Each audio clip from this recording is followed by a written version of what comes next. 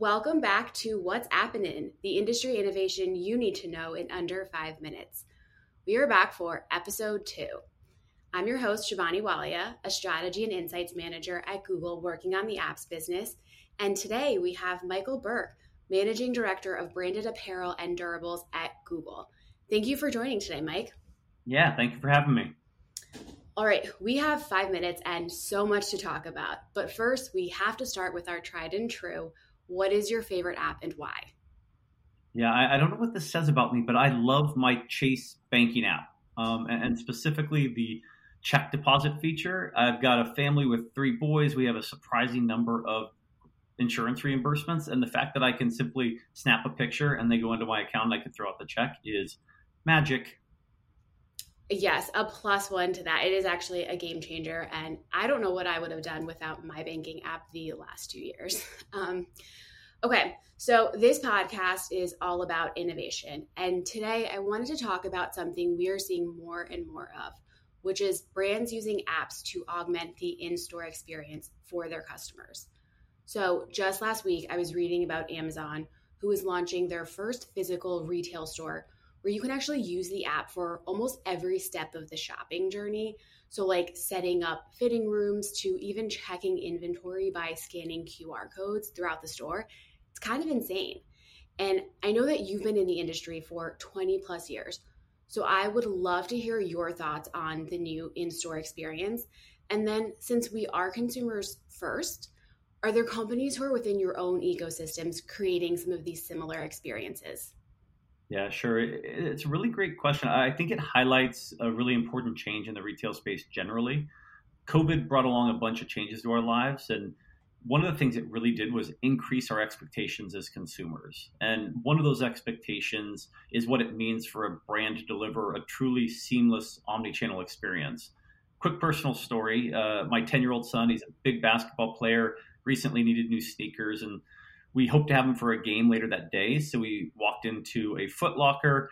He found a pair that he liked. Unfortunately, they didn't have his size. So we took a picture with Google Lens. We dropped into the StockX app from that.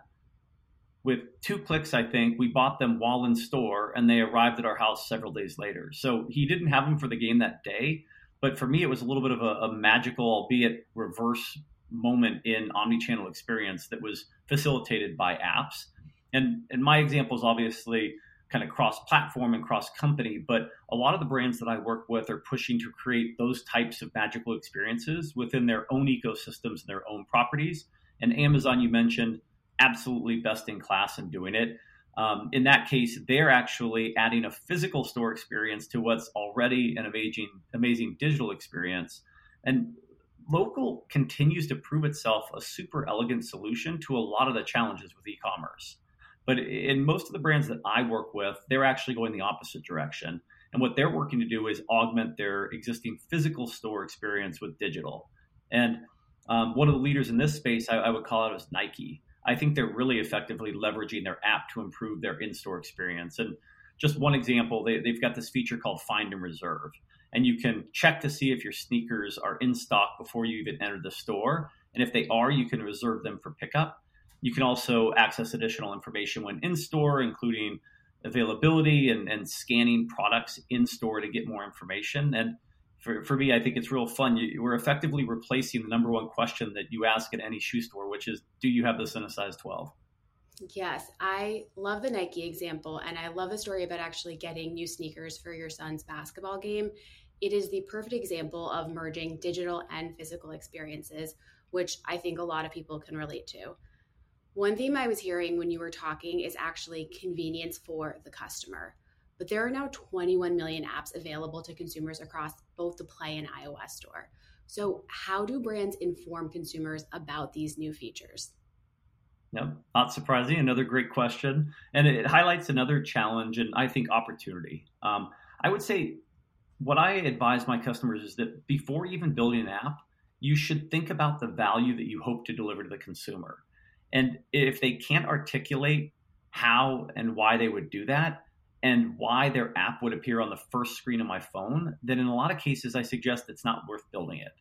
Because you can invest a fortune in driving customer acquisition and app download, but you really need to be able to deliver utility and value, or those customers are going to churn. And the benefit can't just be frictionless transaction.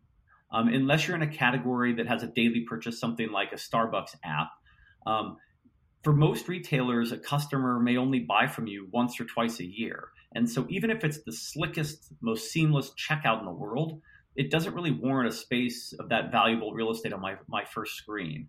So brands really need to think about additional ways to deliver value. And in the sports and apparel companies, they've been really successful here. Adidas, another customer of mine, has effectively tied their fitness tracking app to their commerce app. So every time I log a run in the Adidas running app, it earns me points towards my Creators Club loyalty.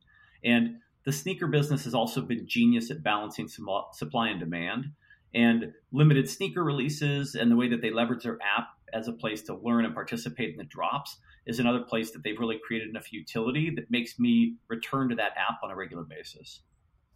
Right. And on that note of value and utility, there's tons of research out there. We know consumers expect personalization now more than really ever before.